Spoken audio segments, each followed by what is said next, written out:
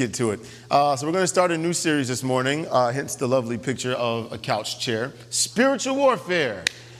And I was going through several pictures, several ideas I thought, at first it wasn't going to be a series. It was just going to be a one-shot message.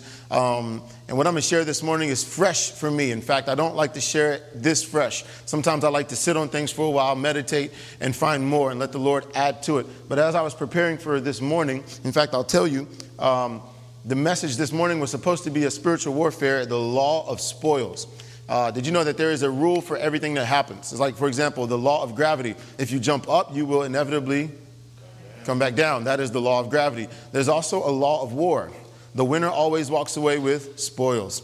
And so that was going to be my message this morning. But as I continue to let the Lord kind of lead me in my studying and my preparation, He began to open my eyes to some new things. And so I wanted to sit on it and meditate on it for a while. But in the process, I felt the Lord say, no, share this. And so I said, well, this is way too much. And I felt the Lord say, you don't have to share it on one day.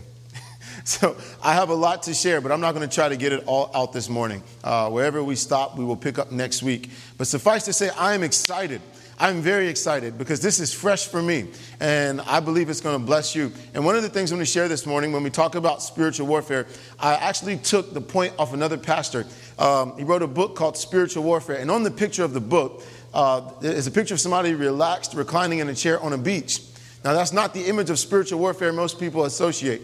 That's not the picture most people would associate with the idea of spiritual warfare. But suffice to say this, spiritual warfare means that you are more than a conqueror. Now, if you fight a battle and you win, you are a conqueror, but you are not more because you fought. More than a conqueror means David goes and fights Goliath. You sit back and let him win. His victory becomes your victory. Now you are more than a conqueror. Are you with me? So I really wrestled for a while. It was about 30, 40 minutes. I thought, it's 1 o'clock in the morning, Matthew. You need to finish this. And I was just looking for a picture. And finally, I came across this awesome picture of a couch. Not even a couch, a whatever you want to call this chair. And so I thought, man, this is awesome. And I actually found a picture, and this is none of the message. I found a picture of a coffee shop that said relax on the window. And so I put relax and I put spiritual warfare underneath, but I like the couch better. The couch is more simple and it says, hey, relax, spiritual warfare. So are you ready to learn about spiritual warfare? And I'm going to share, like I said, man, I have fresh things that I have never seen before that the Lord shared with me personally. So I'm excited. Here we go. He's working on the names. When we get the names, we'll do the drawing at the end of the service. But spiritual warfare, here we go. If you have your Bible, you can open up to 2 Corinthians chapter 10. 2 Corinthians chapter 10. And my goal for you this morning is this. At the end of the service, my goal is that we can uncover one of the buttons that the enemy pushes. All right? When it comes to spiritual warfare, let me say it like this. It's not something that we think about all the time. It's not something that's always on the forefront of our mind. But spiritual warfare for us is a posture, okay? It's a posture. And I think the more we are established in that posture, we'll not only win the battle more than we fight and more than we lose, right? We'll not only win, but we'll find that posture sets us up for so much more down the road. So anyways, spiritual warfare. I hate when someone knows my buttons and they push it, and it takes me somewhere. And I have found that no one knows your buttons more than family. In fact, my brother can attest to that. He and I can have a small disagreement. And then he says that one thing that went from 0 to 100. And now I'm there. Now, let me say this. As we get older, as we've gotten older, okay, we've both matured and we both realize, hey, that doesn't have to be a button anymore. By the grace of God, I don't have to have buttons. And neither do you have to have buttons. But Satan, let me say this. He's not new to this. I'm only 30 years old. Thank you for not saying, whoa, that's right. I'm only 30 years old. He's been doing this way longer than 30 years, okay? But he knows my buttons. All right, let me say this. He sees our potential long before we see it. Long before we make the decision to follow Christ. Let me say this. He saw that God was trying to do something in you, through you, that God was setting you up. So the moment he saw God was setting you up, he said, hey, I need to come up with a plan to mess this up. Are you with me? Now, how do we know this is true? You can't just make something up and bring it into church and share it. Did you know that when Moses was born, the people, the Bible says, they cried out to God. They didn't even cry out to God. The Bible says that they cried out because they were being oppressed. And God heard their crying out, and God sent a deliverer. Are you with me? So when the deliverer was sent, Satan organized, hey, guess what? Let's kill every boy from the age of 2 and under. Because if God wants to send a savior, if he wants to send a savior, he might be sending his son. Kill every boy the age of 2 and under. In fact, kill the boys as they're born. Are you with me? Now we know that God orchestrated Moses' birth. And God ordained that Moses should make it through anyways. But the point is, Satan saw what was going on. The people did not. But Satan saw that God was moving. When Jesus was born, the wise men came to Herod and they said, the king has been born. We saw his star. And Herod said, what? And Satan said, what? And so Satan said, hey, kill every boy 2 and under. Why? Because no one else saw it. No one else saw it, but God was moving. And let me say this, many times for you, God has been setting you up. God has been ordaining things for you. He's been setting you up for success. I'm telling you, 5 years from now, you will not be doing what you're doing today. God is setting you up. All right. He's setting you up. But in the process, Satan sees what God is doing many times before we do. So he says, hey, I want to try to mess this up because I can't let you just move on through life and progress. If you continue to progress, you are spelling the downfall for everything that Satan wants to do. Thank you again for that thunderous amen. So spiritual warfare is not us always trying to be on the forefront. What is Satan doing? Spiritual warfare is more of a posture. And when we find that posture, and we have found it, but as we continue to be established in that posture, listen, we will find ourselves being set up for so much more. So this morning, we are going to remove the buttons. Going back to that, all right? We're going to remove the buttons. Every time he pushes a button, you're not going to respond anymore. Right. And listen, it's not going to be your willpower. In fact, I told myself, don't have a long intro. Just get to the message, Matthew, but get to the message. But let me say this, all right? Once you remove the buttons, what you find is this is not willpower. If I tell you, listen, if you respond to this tomorrow, you will miss out on a blessing. When that incident comes tomorrow, you'll remind yourself, don't respond for the blessing. But if you don't know what the reason is, when the incident comes, you will respond. So my goal to this morning is this, give you the reason not to respond so that we can remove the button altogether. And I'm excited. 2 Corinthians chapter 10. Let's get to the message. 2 Corinthians chapter 10. Now, when it comes to spiritual warfare, we've touched on this very many times. But again, let's make sure we're all on the same page. Okay? Spiritual warfare. Here we go. 2 Corinthians chapter 10, verse 3 says, for though we walk in the flesh, we do not war according to the flesh. Now, before we move on, so we're all on the same page. Though we walk in the flesh, we do not war according to the flesh. Okay? That means everything that you see physically has nothing to do with what you're seeing spiritually. Are you with me? Do not try to bring physical things into a spiritual realm. You are going to fight a spiritual battle on a spiritual place. Are you with me? Verse 4, for the weapons of our warfare are not carnal, but mighty in God for pulling down strongholds. Casting down, and I put it in gold, casting down what?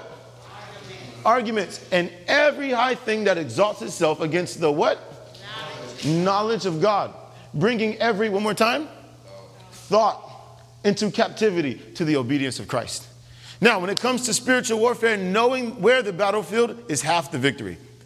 The problem is, most people don't know that. They think spiritual warfare is down the street. Spiritual warfare is at work. Spiritual warfare is at home. You can wage the war wherever you want. Thank you for that thunderous amen. You can wage the war wherever you want. Okay? Wherever you are, you can wage warfare. Because spiritual warfare is not attached to a geographical location. It is attached to what? Arguments, knowledge, thoughts. Where do your thoughts take place? Where do your arguments process? Knowledge, mind. Where does spiritual warfare take place? In the mind. Don't let anyone deceive us. All right? New Testament teaching is what? It takes place in the mind. Now, I know there's an Old Testament principle. Well, brother, they walked around one time every day. Old Testament was a shadow. New Testament, we have substance. Are you with me? You can walk around your problem by the grace of God. Continue walking. But let me say this. Old Testament was shadow. New Testament is substance. They had to literally walk around. We can relax. All right? They had to walk. We get to relax. They had the shadow. We have the substance. Are you with me? So the battlefield is the mind. Are you still with me? And I love the New King James. I don't like the NIV for this. I love the New King James. Because notice, when it comes to arguments, spiritual warfare, what is the devil trying to do? Casting down arguments and every high thing that exalts itself against the knowledge of God, bringing every thought into captivity to the obedience, not to Christ, but to the obedience of Christ. The obedience of Christ. Where was Christ obedient? His entire life. But where was he the most obedient? At the cross for all of us. So every thought that the enemy brings is to get us to negate the truth that Christ was obedient.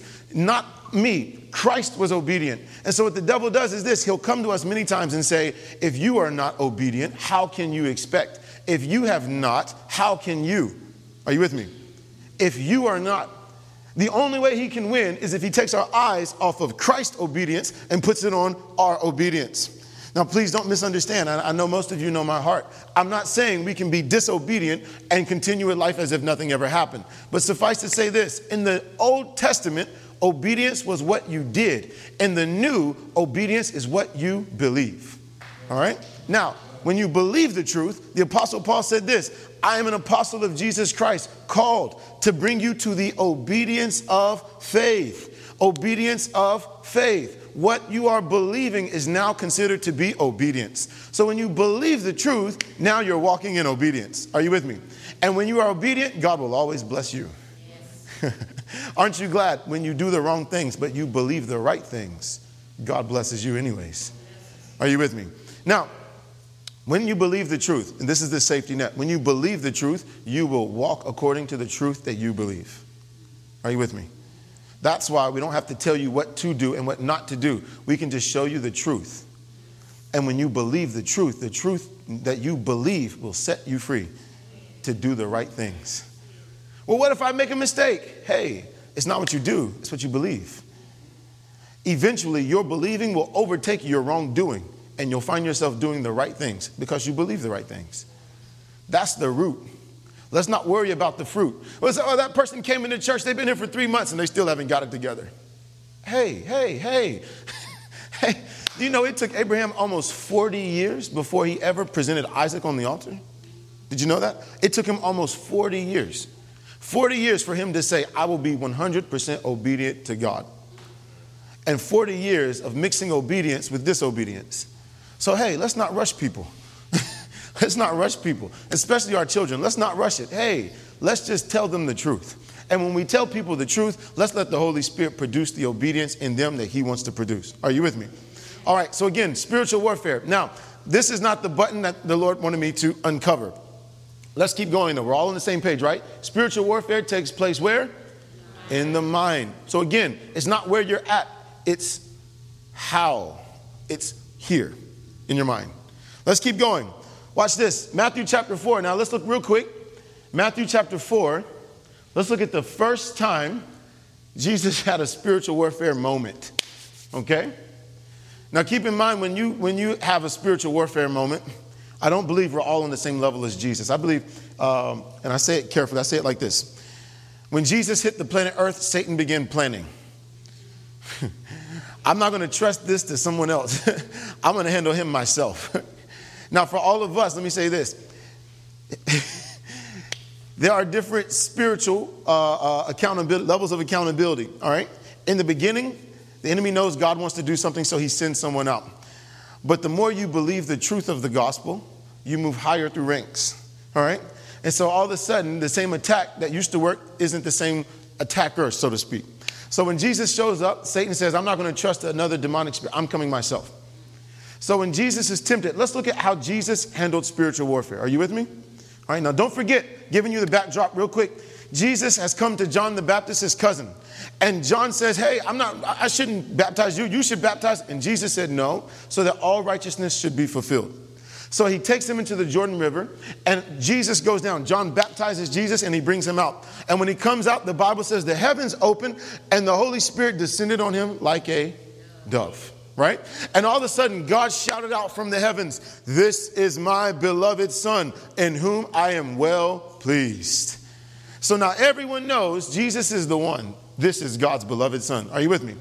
Now I think it's in Luke's translation it says, "This is my beloved Son," if I'm not mistaken. I think it's Luke or Matthew, one or the other. One says, "This is my beloved Son." The other says, "You are my beloved Son." Now, I love that the difference appears in the Gospels. Now, which one is correct? Both. Jesus heard, "I am God's beloved Son." Everyone else around him heard, "This is God's beloved Son." Are you with me?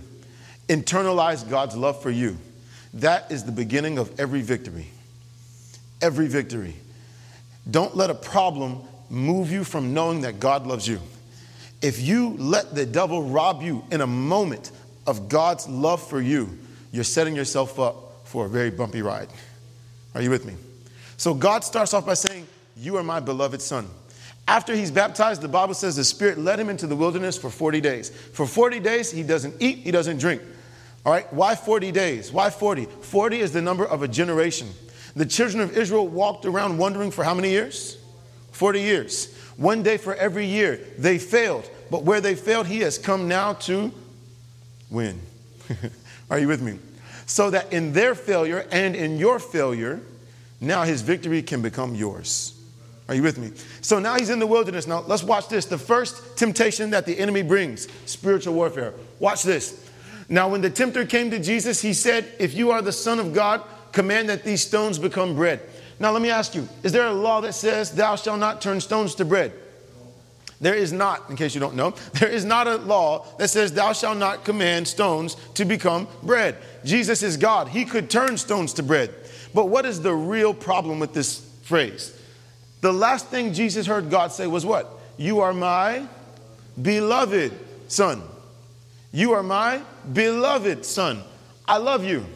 Satan says, if you are the Son, not the beloved. Are you with me? So again, let me rob you of the consciousness that God loves you. If I can make you believe that God doesn't love you just in this moment, not even make you believe that he doesn't love you, if I can stop you from thinking about how God feels about you, are you with me? Then I can already get you there. So watch this. If you are the Son of God, command that these stones become bread. Now, when I was meditating on this, this is what one of the things the Lord gave me that was fresh for me. Okay, watch this. But he answered and said, "It is written, man shall not live by bread alone, but by every word that proceeds from the mouth of God." That phrase, every word that proceeds. I put that proceeds in gold. In the Greek, the actual tense is a present participle. In fact, do I have it up here? I think I do. Present participle, that proceeds. Now, what is a present participle? Present tense means this. It's always present. Every word that God is saying right now, present tense. And a participle means as he continues to speak in the future.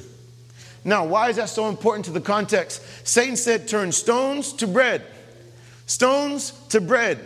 When you think of bread, think of nourishment. Think of food. Jesus, you haven't eaten in 40 days. You're hungry. So, hey, just turn stones to bread and be nourished. Now, it seems like a very harmless temptation because it seems that way. But what is he really saying? Let's go deeper this morning, can we? What does stone represent in the Bible? The Ten Commandments, the law, they're written on 2 tablets of stone. Jesus could have turned stones to bread and moved on with life. The problem here is this. Stones represent law. Law is not what God is saying now. Law is what God said back then. We do not live, and I say this carefully, we will never find our nourishment from what God said 10, 15, 20, 30 years ago. We must find our nourishment from what God is saying right now. Right now. Are you with me? Now, that doesn't mean, obviously, just for the sake of argument, it doesn't mean throw this away. It doesn't mean that at all. But what it means is this. What is God saying to me right now in this moment? Not what did God say to me 5 years ago. Now, if I'm holding on to a prophecy, that's different. I'm not saying that at all. But in the moment, this morning, what is God saying right now? Because my nourishment doesn't come from that. My nourishment comes from this. Man shall not live by bread alone, but by every word that is still proceeding from the mouth of God right now. Now watch this. What just came out of God's mouth before we saw this? You are my beloved Son. My nourishment doesn't come from turning what God said into nourishment now. My nourishment will come from what God is saying right now. Well, I'm hungry. Yeah, but you know what? God just told me that he loves me. That will be my nourishment. Are you still with me? Man, when I saw that, I got excited. Then the devil took him up into the holy city, set him on the pinnacle of the temple. Now, one more time. The first temptation was to rob Jesus of God's love for him. Are you with me? Watch this. Then the devil took him up into the holy city, set him on the pinnacle of the temple, and said to him, if you are the Son of God, throw yourself down. For it is written, he shall give his angels charge over you, and in their hands they shall bear you up, lest you dash your foot against a stone. Now, I love this one, because know what he does now? All right, you don't want to turn stones to bread. You don't want to go into that arena with me. Then let me quote scripture to you, O Son of God. He shall give his angels charge over you. In their hands they shall bear you up, lest you dash your foot against a stone. Now, he didn't misquote scripture. He quoted it. Now, listen, this should put a holy reverential fear, not in you, but in anyone else who's listening to this message at some point, all right? Because Satan can quote scripture. And there's many churches, and I say this reverently, there are many churches he's still quoting scripture in, all right? So what does Jesus say? Jesus said to him, it is written again, you shall not tempt the Lord your God. Done. What's the commonality between both? The first one, Jesus says what? It is written. The second one, Jesus said to him again, verse 7, it is written again. I think if we're going to win spiritual warfare, we must know what is written. Now, it doesn't mean memorize the whole Bible, but I think we need to know what's written. Let's keep going. Look at verse 8. Again, the devil took Jesus up on an exceedingly high mountain and showed him all the kingdoms of the world and their glory. And he said to him, all these things I will give you if you fall down and worship me. Then Jesus said to him, away with you, Satan, for it is written, you shall worship the Lord your God, and him only shall you serve. Now, we've talked about this, so I don't want to detour off. Jesus is quoting from Deuteronomy, and in Deuteronomy, it doesn't say you shall worship the Lord your God. It says you shall fear the Lord your God. So Jesus translates the word fear into worship. In the Old Testament, we were afraid. Now Jesus is saying, no, I want you to worship God. Worship and fear, two different things. Fear, I'm terrified. Worship, there is no more fear. I come because I know that the one I'm worshiping loves me. All right? Are you still with me? But again, the commonality is what? For it is written. All right? I heard a great man of God say this once. He said, you know what? Next time you have a fear in your heart, next time something comes and you're unsure about how it will turn out, just say out loud, it is written. And quote the verse that you can remember. Because the Holy Spirit will bring the verse back to your remembrance. All right? So when you're sick, just say this. It is written, by his stripes I was healed. Next time you look at what you have and you know that it's not enough for what you need, just say, it is written, my God shall supply all my needs. Satan doesn't come to you and say, you don't have enough money, because you'll probably turn around and say, who said that? What does he do? He comes to you and he says this, I don't have enough money. And then you go, I don't have enough money. He comes to you and says, oh my gosh, I'm in so much pain. And you say, I am in so much pain, right? He doesn't come to you and say, oh my God, I'm hurting so bad. Because you would turn around and say, who's saying that? He's not stupid. He's been doing this for a while, okay? So what does he do? He comes to you and he gives you a thought. He comes to you, he gives you a fear. He comes and he brings something that's in front of you and he escalates the issue, escalates the concern, elevates it, so to speak. And as he brings it up, if we're not careful, we own the problem because we hear the thought and we say, that's right. But instead, what does Jesus do? It is written. It is written. It is written. I don't care how bad this looks. It is written. My God shall supply all. Yes. It is written. By his stripes, I was healed. Are you still with me? Yes. Can we take it one step further? I like this. I haven't even told any jokes yet. I have one. Christina says, stop telling jokes. All right. Can I show you let's go back. In fact, look at this real quick. Did you know, go to Genesis, if you don't mind. Can we turn to Genesis? Genesis chapter 3. Genesis chapter 3. Now, the Apostle Paul said something in Corinthians. He said, I pray that you would not be deceived as the serpent deceived Eve. Okay? As the serpent deceived Eve. I pray that you would not be deceived in the same manner. Now, This is where, this was the one that was completely brand new, and I wanted to sit on this for a while, but I felt impressed from the Lord to share. So Genesis chapter 3. In fact, I'll go ahead and turn there. I'm sorry, Genesis chapter 2. Sorry, Genesis chapter 2. We're going to go to chapter 3 in just a second. But I want to show you these two verses real quick. Now, in the story, God has already created the garden. He's already created man. He puts man in the garden. And then he tells Adam these awesome words. Verse 16, it says, "And the Lord commanded the man, saying, of every tree in the garden you may freely eat." Say freely. Freely eat. You know what the word freely, another word for freely is? Graciously. You may graciously eat. Okay? Now, when God says freely, what he's saying is, hey, it comes free of cost.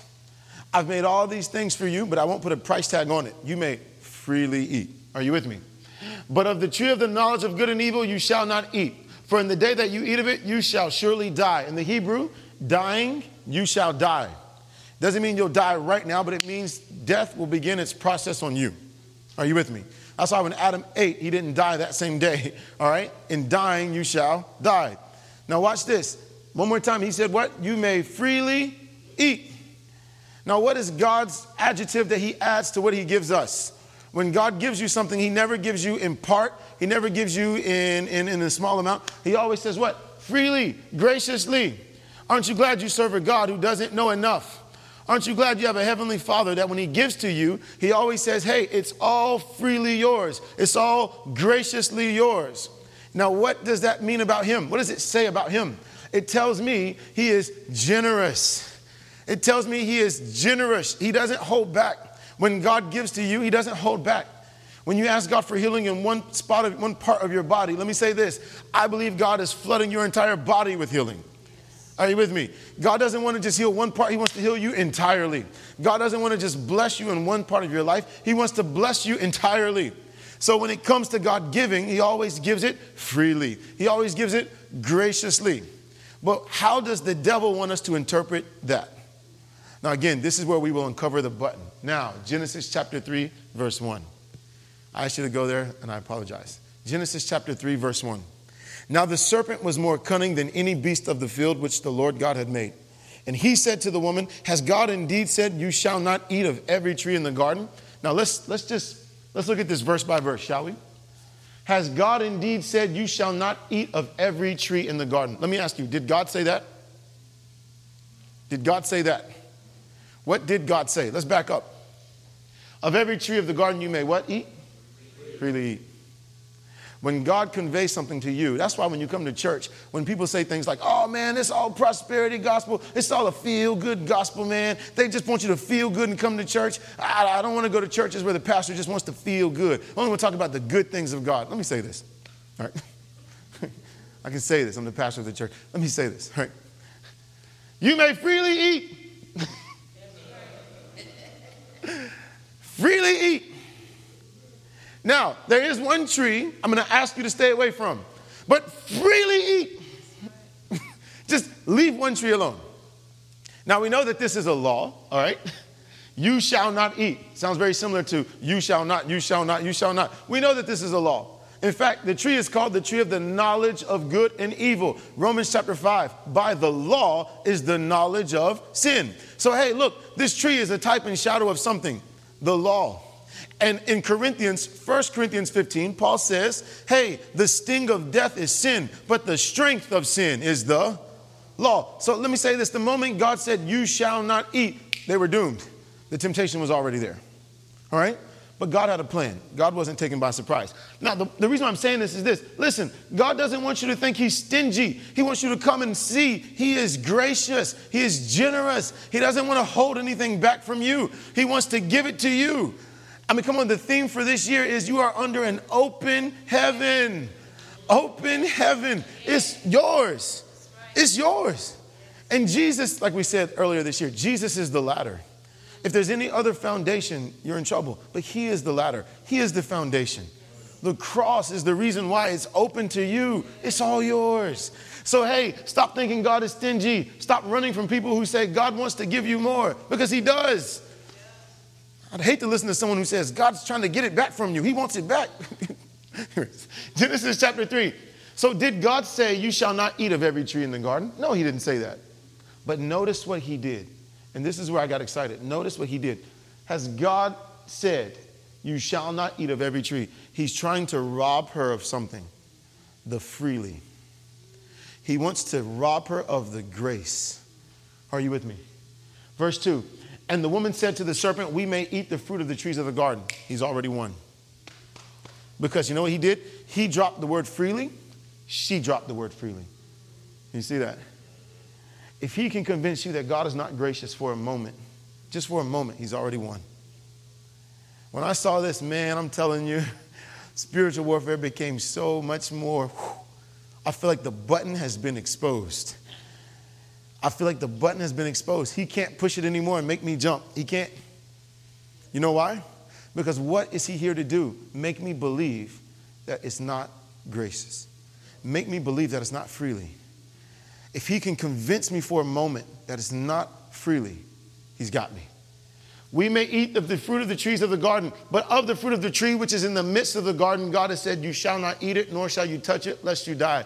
Let me say this. God put two trees in the midst of the garden, the tree of life. He put one tree in the middle of the garden, the tree of life. And next to it was the tree of the knowledge of good and evil. Which tree is in the middle of the garden? The tree of life. Next to it is the tree of the knowledge of good and evil. But because she has lost sight of freely, what did she say? But of the fruit of the tree which is in the midst of the garden. You see that? Because he robbed her of the gracious side of what was going on, she immediately put her attention on the one she was not supposed to touch and made that the middle. She made that the center of her attention. And now all the men are paying for it. Man, okay, I'm just joking. It was either that or tell my joke about cards dancing, so I won't tell you that one. So one more time. But of the fruit of the tree which is in the midst of the garden, God has said, you shall not eat, nor shall you touch it, lest you die. Now, I told you from 2 Corinthians. Let me show you this real quick. I'm coming to something. I'm coming to 2 Samuel. So bear with me. Watch this. 2 Corinthians chapter 11, verse 4, Paul says this, but I fear that somehow your pure and undivided devotion to Christ will be corrupted, just as Eve was deceived by the cunning ways of the serpent. Now watch one more time. Satan's number one attack against Adam and Eve was to rob them of the idea that God was gracious to them. His attack was not Eve kill Adam. If she kills Adam, then there's no seed. If there's no seed, Jesus isn't born. God has to start over. Are you with me? So instead of saying, Eve, kill Adam, what does he do? Hey, let me rob you of the graciousness. All right? And we know how the story ends. She takes from the wrong tree. We're in this mess. But watch this. Paul says, let me expose this for a moment.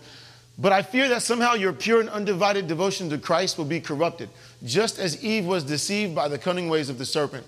You happily put up with whatever anyone tells you, even if they preach a different Jesus than the one we preach, or a different kind of spirit than the one you received, or a different kind of gospel than the one you believed. That is terrifying. But what did he just say? Watch this. I love this because I saw it in the New Living Translation and my heart jumped. Watch this. Just as Eve was deceived, how does the enemy deceive people today? Let me say this. Where is spiritual warfare taking place more than most places, geographically speaking? In the church. In the church. Now, why is he attacking people in the church more? I believe more here than he is in the club. If you're in the club, guess what? You're already there. He won. All right. But in the church, he has to try a little bit harder. Are you with me? Let's try a little bit harder. Now, what does he do? Just as Eve was deceived, what did he do to Eve? He robbed her of freely. He robbed her of grace. Watch this. You happily put up, what happens when you are robbed of grace? You will happily put up with whatever anyone tells you.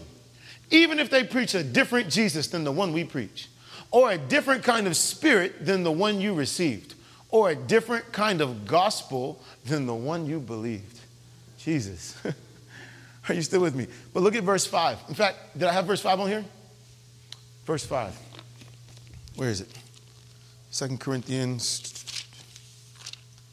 Where is it? 2 Corinthians, what is this? 2 Corinthians 11. Glad I brought my Bible today. Oh, nope, didn't need it. Anyways, put that up there accidentally. Here we go. So it should have been 3 and 4. I apologize. 2 Corinthians chapter 11, verse 3 and 4. A different gospel than the one you believe. Now look at this real quick. See the word deceived? I put it in bold. Let me show you what the word deceived means in the Greek. And I think it's going to expose something really cool here. Watch this. The word deceived, I'm not going to mess that word up, but deceived literally means to be deceived thoroughly. It's not he just tricked her on the surface. No, the deception went very, very deep. And the Helps Word Studies literally defines it as this: describing someone taken in and enslaved by Satan. That was a very interesting way to define this. That deception of robbing her of the grace that God was presenting to her, because he robbed her of that, what happened? He was able to enslave her. Are you with me? Now again, we are removing the buttons. We're exposing them and we're removing them by the grace of God. All right? Next time you see something and you realize for a moment you have stopped realizing how gracious God is to you, hey, rejoice that you saw it. Because you know what? There are so many people who don't know it. They go through life going, God, how? God, why? God, when? And all the while God is saying, hey, freely take, freely eat, freely, it's yours. I'm gracious to you. I love you. You are my beloved, and in you I am well pleased. I mean, God is setting you up for success. Not only is he telling you these things, he's going ahead of you. He's already prepared the garden. It's all for you. All that God is doing, he's doing it because he loves you. Are you with me? But Satan, his only attack is to rob you of that consciousness. Now, think about this real quick and we'll move on. Think about this and I'll close. Why is this his attack? Why did he not just go slap Eve across the face? Why didn't he just take the fruit and shove it down her mouth? I mean, think about it. Why didn't he just come to Adam and just force him to eat it? Because he can't. Think about it. He can't. Satan has no power over you. He has no power over you. People in the world, different story. You, he has no power over you. He cannot force you to do something. He cannot force anything on you. Are you with me? Thank you for that thunder. Say amen. Satan has no power over you, over your children, over your life, over your church. Thank you, Jesus. He has no power over you. He can't touch you. Thank you. He can't touch you. He can't. Let me say this. Demons fear and tremble when you walk in the room because someone inside of you is greater than every one of them. So they mark you when you walk in the room. Even if you haven't seen them, they're noticing you. They notice you. There's a reason why sometimes you go places and have problems with people because they don't want you there. Are you with me? They can't hurt you. But how did he deceive Eve? He used her own power against herself. He used her own logic against herself. He robbed her of an idea and made her take the fruit herself. That's what the devil does. He can't force you to do anything. He just tries to trick you into doing the wrong things. In fact, the word deceive, one definition said this. He deceived her. The word logic appears by using her logic and using her reasoning. Are you with me? Come on. He can't touch you. He can't touch you. That's why when we pray in the name of Jesus, we don't hope we get better. We know we'll get better. Are you with me? That's why when things happen around you, you know that God is working for you. Not you hope. You know he's working for you. Because Satan can't touch you. He cannot touch you. I love that thought because you know what? We have a church that meets between two other churches that we're not sure what they believe or how they believe. Let me tell you this. I don't care what they think they bring in here. We bring the blood of Jesus and the grace of God every time we step in. When we take communion, we're declaring that Jesus died. And I'm telling you, demons in hell tremble in fear. We are on the west side of Charlotte for a reason. For a reason. And every time we hit a problem, every time we hit a bump in the road, we go, God, why are we not able to get in touch with these people for this? And all the things I never really tell people in church. But let me say this. There's a reason. Because they see what we bring every single week and they say, my God, we got to get them off the west side. Send them somewhere else. Because they can't touch us. The devil cannot touch us. We are covered in the blood. We are in Christ, seated in heavenly places. That's who we are. And spiritual warfare is not a location. It's right here. But praise God, now that the button has been exposed, we are more than conquerors. Thank you, Jesus. Now, can I show you one more thing and close? Can I go? One more thing. Let's keep going. Watch this. 2 Samuel chapter 8. Now watch this.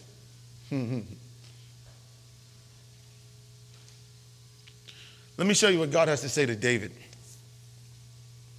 Let me show you a man who made a mistake and took his eyes off how gracious God was to him. He made a mistake. I don't like closing on warnings. I've done it once before. I love closing on happy notes, but I want to close on a warning. But don't worry. No matter where you find yourself, no matter how many times you forget or how many times you slip up, you will always be more than conquerors. And listen, through him who loved you. Him who loved you. If it looks like you're losing the battle and you're here this morning and say, Matthew, I'm in the trenches. I may not have lost, but I'm in the trenches. Let me say this. You will be more than a conqueror through him who loves you. Even now in this moment, just say, Jesus, you love me. And this will be the beginning of coming out. And then when you come out, he'll sit you down and say, now let me finish the fight. Because for you to be more than a conqueror, it means I must fight the giants for you. Are you with me? Thank you, Jesus. Now let me close with this. Let's look at the story of David real quick. I'm going to jump around in the verses because I don't want to read the whole passage. We've already gone over time. But I'm going to jump around on the verses, but stay with me. Are you with me? All right, let's close with this. 2 Samuel chapter 8. This isn't 2 Samuel chapter 8. Did I put the chapter up there? It was a long night. 2 Samuel, I'm not going to find it. This isn't even my Bible I'll study with. You can find it on your own. And everyone said, it's in there somewhere. No, I would normally never do that. I normally never do that. You know me. You know me. I'm a type of person where I'm glad you bring your Bibles so you can hold the speaker accountable. All right? I went to a service not long ago, and they were making stuff up. And I said, I know that story. That's not in there. All right? So I'm glad you bring your Bible so you can hold the speaker accountable. And everyone said, Amen. Hallelujah. Here we go. 2 Samuel somewhere in 2 Samuel verse 8. There's a verse 8 that says this. Now go and say to my servant David, this is what the Lord of heaven's armies has declared. I took you from tending sheep in the pasture and selected you to be the leader of my people Israel. I have been with you wherever you have gone, and I have destroyed all your enemies before your eyes. Now I will make your name as famous as anyone who has ever lived on the earth. It's in chapter 7. Here we go. Now, I'm so sorry. Chapter 7. Now, real quick, David has already brought the house. He's already brought the Ark of the Covenant into Israel, into Jerusalem. And he's about to set up a house. He has all these plans. Man, I want to build a house for God. In fact, God says, hey, David, everyone else is living in houses except me. I'm still living in a tent. Okay? I'm tired of living in a tent. Put me in a house made of cedar. Okay? In the New King James. Give me a cedar house. So then he comes to David and he says these words. I'm going to read this one more time because I want you to see the grace that God has given David. Watch this. Now go and say to my servant David, this is what the Lord of heaven's armies has declared. I took you from tending sheep in the pasture and selected you to be the leader of my people Israel. Look, when no one else was watching you, I was training you. When no one else was looking at you, I was investing in you. Are you with me? Let me say this. People may not see you right now. They may never see you in this moment right now, sitting in a pew at 5415 Airport Drive, at Jackson Park in a chapel somewhere. They may never see this moment. But let me tell you something. God is investing into you. God is investing into you. Now watch this. I have been with you wherever you have gone, and I have destroyed all your enemies, not behind you, but before you. I let you see me destroy every single enemy. Watch this. Now I will make your name as famous as anyone who has ever lived on the earth. Beautiful. Beautiful. Now put this part in gold because this is the part I want you to notice. I've destroyed all your enemies before your eyes. I haven't failed once. Not once. Every enemy that came up against you, I've destroyed them. Even when he ran from Saul.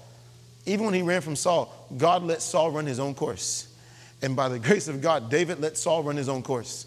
It looks like that's the position that God has anointed me for. That's the position he ordained me for.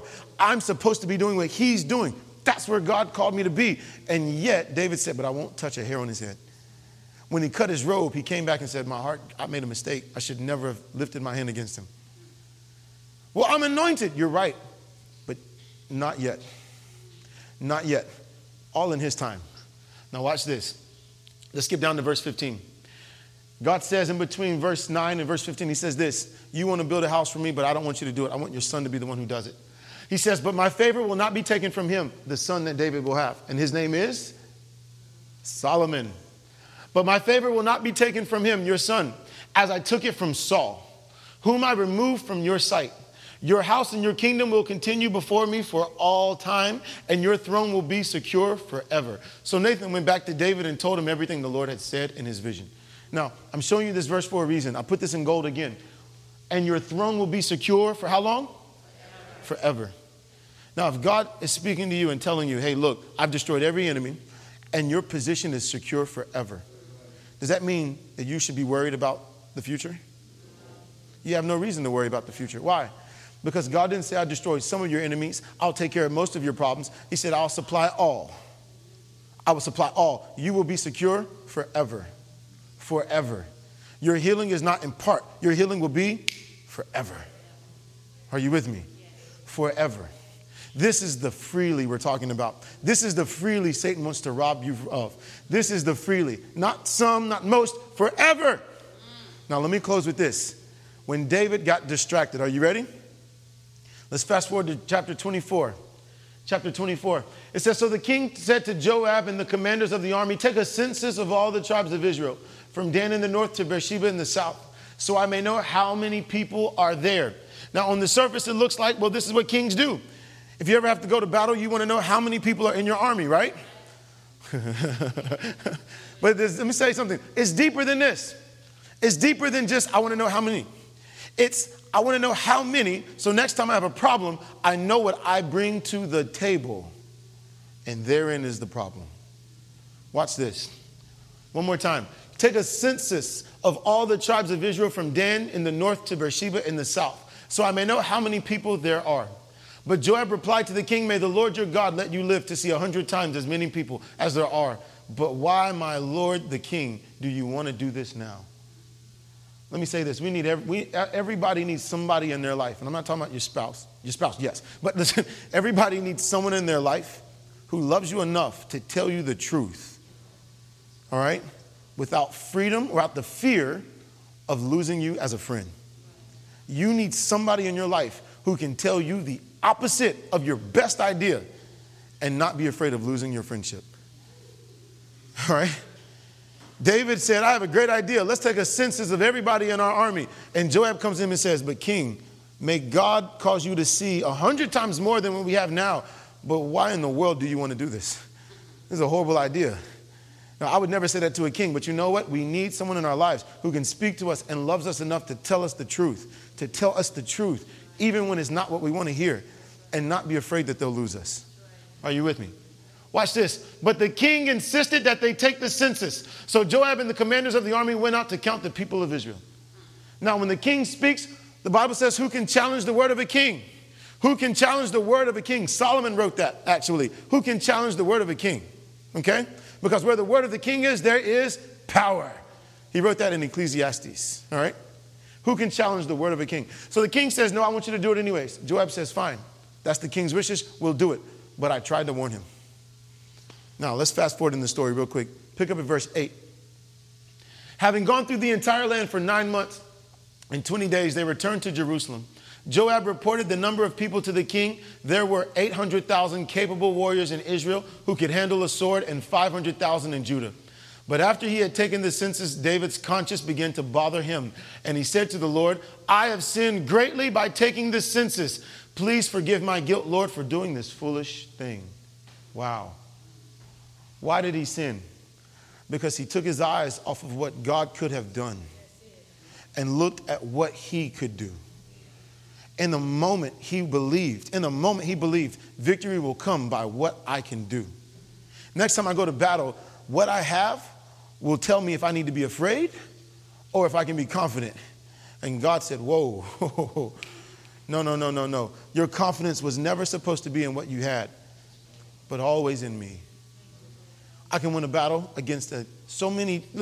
When Gideon stepped into battle, he had 300. And the Bible says there were so many they couldn't even number.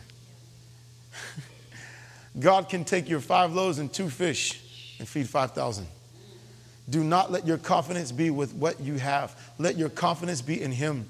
Satan wants to rob you of what God has given you. He wants to rob you that the idea that God is being gracious to you. But don't be trapped. Let me close with this. Verse 18. That day Gad came to David, the prophet. Gad came to David and said to him, go up and build an altar. Now, real quick, let me tell you real quick what happens between verse 10 and verse 18. He sins greatly against the Lord. All of a sudden, God sends out a judgment on them. They are under the law. Under the law, when you sin, punishment comes. So because he has sinned by looking at his number, God is so angry at this, God says, fine. Hey, there's an angel that will go out and a plague will fall on all of Israel. I'm skipping the details. Read it for yourself. David actually gets a choice, 3 choices. You can either run for your life for the next 3 or 8 months, something like that. Run for your life. A plague can hit all the people, or, in my mind escapes me the last one. David says, that I would never fall into the hands of a man, but that I should always fall into the hands of God, because his mercy endures forever. God says, fine, this is what I'll do. The plague will hit the people of Israel. They will pay for your mistakes. While they're paying for their mistakes, finally God sees what's going on. He says, enough. But in the process of saying enough, something happens first. And I'm going to close with this. Something happens first. Verse 18, it says, that day Gad, the prophet, came to David and said to him, go up and build an altar to the Lord on the threshing floor of Araunah the Jebusite. So David went up to do what the Lord commanded him. When Araunah saw the king and his men coming toward him, he came and bowed down before the king with his face to the ground. Why have you come, my lord the king? Araunah asked. David replied, I have come to buy your threshing floor and to build an altar to the Lord there so that he will stop the plague. Take it, my lord the king, and use it as you wish. Araunah said to David, here are the oxen for the burnt offering, and you can use the threshing boards and ox yokes for wood to build a fire on the altar. I will give it all to you, your majesty, and may the Lord your God accept your sacrifice. Now watch this. David says, I realize I made a mistake. I need to go and offer a sacrifice to the Lord. I need to offer a sacrifice so that the plague will stop, so that the people can live. And as he goes up, Araunah says, here, let me give you the field. Let me give you the oxen. But watch this. Let me close with this. But the king replied to Araunah, verse 24, no, I insist on buying it. For I will not present burnt offerings to the Lord my God that have cost me nothing. So David paid him 50 pieces of silver for the threshing floor and the oxen. Let me close with this. Where is it? Oh, that's verse 24. Verse 25. David built an altar there to the Lord and sacrificed burnt offerings and peace offerings. This Wednesday night, we're going to pick up on our series on offerings. All right. He offered what? Burnt offerings and peace offerings. And the Lord answered his prayer for the land, and the plague on Israel was stopped. Now watch this. Let me close with this. Why did David say, I won't just take it from you? It would be faster. It'd be easier. Thank you, Araunah. Thank you for the ox. Thank you for the field. Let's stop this plague. David said, I will never offer to the Lord something that did not first cost me. Why? Because if you ever come to God and you act like, hey, this didn't cost me anything, so I'm going to give it back. Wait a second. Jesus cost God everything. Jesus cost God everything. Jesus was not a half payment, a partial payment. It was not out of what God had. Jesus was all that God had. And God gave up all that he had for us. So when David realized he made a mistake, he said, I must respond back to God in the same manner. It cost him something, then it must cost me something. Now, what's the picture for all of us? Now, when we come to the house of God, listen, when we come to the house of God, now we say, Jesus, it costs our Heavenly Father everything. So we bring back to him what it cost him. And let me say this morning, whatever you're going through, whatever you're looking at, whatever you're facing this morning, Jesus is all you bring back to the Father. Jesus is all you bring back. You say, Heavenly Father, I don't know how to do it. I don't know what to do, but it's not my obedience. It's Christ's obedience. I take every thought captive to the obedience of Christ. This sickness, let me say this, it comes back to the obedience of Christ. By his stripes, I am healed. This problem in front of me comes back to the obedience of Christ. And let me say, the moment you do that, it stops. The plague will stop. And we have won the war. Amen? Wow. I went way over time. But I have so much more to share, and we will share more next week. Like I said, this was supposed to be a one-shot series, and you know what?